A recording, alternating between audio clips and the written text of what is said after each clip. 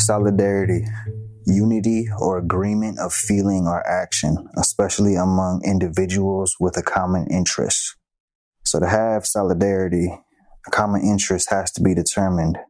My life has taught me that identity comes in layers, and usually it's more about sex, your job, your income, your level of education, your social status, and how much power you have that define a person before we even realize our own humanity and that we are just one more life form on this planet. At least that's how it happened to me. My name's Graham. I'm an orphan, foster kid, adoptee, runaway, recovering drug addict and alcoholic, non-active gang member, felon, suicidal failure, and in the past, I've suffered from depression and PTSD. I have abandonment and attachment issues. I've had yellow, white, black, and brown foster, adoptive, and biological family. I've lived in white, middle-class suburbs as well as predominantly black and Hispanic neighborhoods in Chicago, which I consider my home. I've been the victim of shootings and stabbings. I've been burned, beat up, locked up, and I've also been the perpetrator of similar acts against others. I've overdosed and lost over a dozen loved ones to murder, overdose, drunk driving, and incarceration. On paper, I'm just another statistic and an undesirable one at that with no future, and I'm way past my expected expiration date. On the rare occasion someone has the capability to look past all those things, like I have learned to need to do to exist, you would see a father, a rediscovered artist who uses photography, pencil, and pen, and his head to express himself.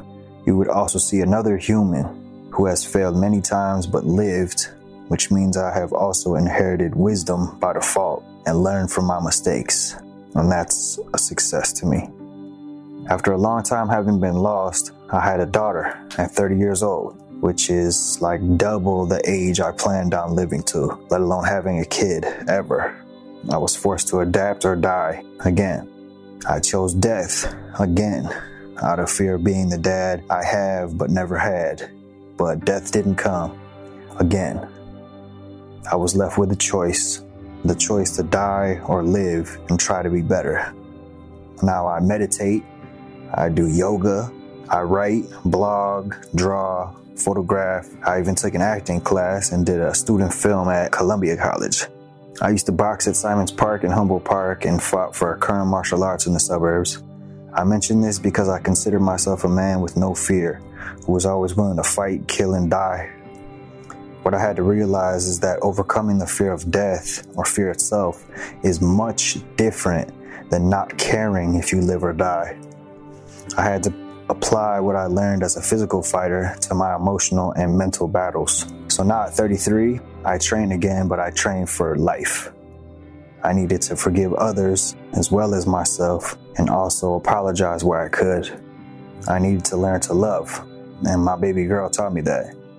All life on this planet is so diverse and has so many different interests. So to really have solidarity, we all have to start identifying with the life within us and our humanity, because the life in me is the same life in you, or a tree, or a virus even. And the same things that make me human are the same things that make everyone else part of this human race. Our ignorance, our flaws, our failures and mistakes, even our ability to hate and do terrible things. Those things are easy to focus on. But in order to achieve balance, we need to not ignore those terrible things or be ashamed of them or sweep them under a rug or a jail cell and wish them away, but accept them solemnly and make a choice to be better, while also acknowledging our potential for the utterly selfless and positive things humans are also capable of.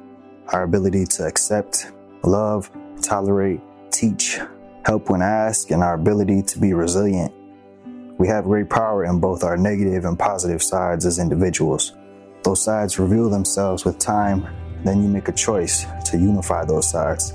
It don't mean you have to like those parts, but love is deeper than like and can be expressed simply through respect or tolerance. This is what happened to me inside myself, and that same thing needs to happen on a larger scale throughout all of humanity in order to exist in peace. Whether anyone likes it or not, we are in this together. Peace is not happiness. There is no good or bad, black or white, only choices. Choices no form of life can escape and that need to be made alone for ourselves, but ultimately, choices made together.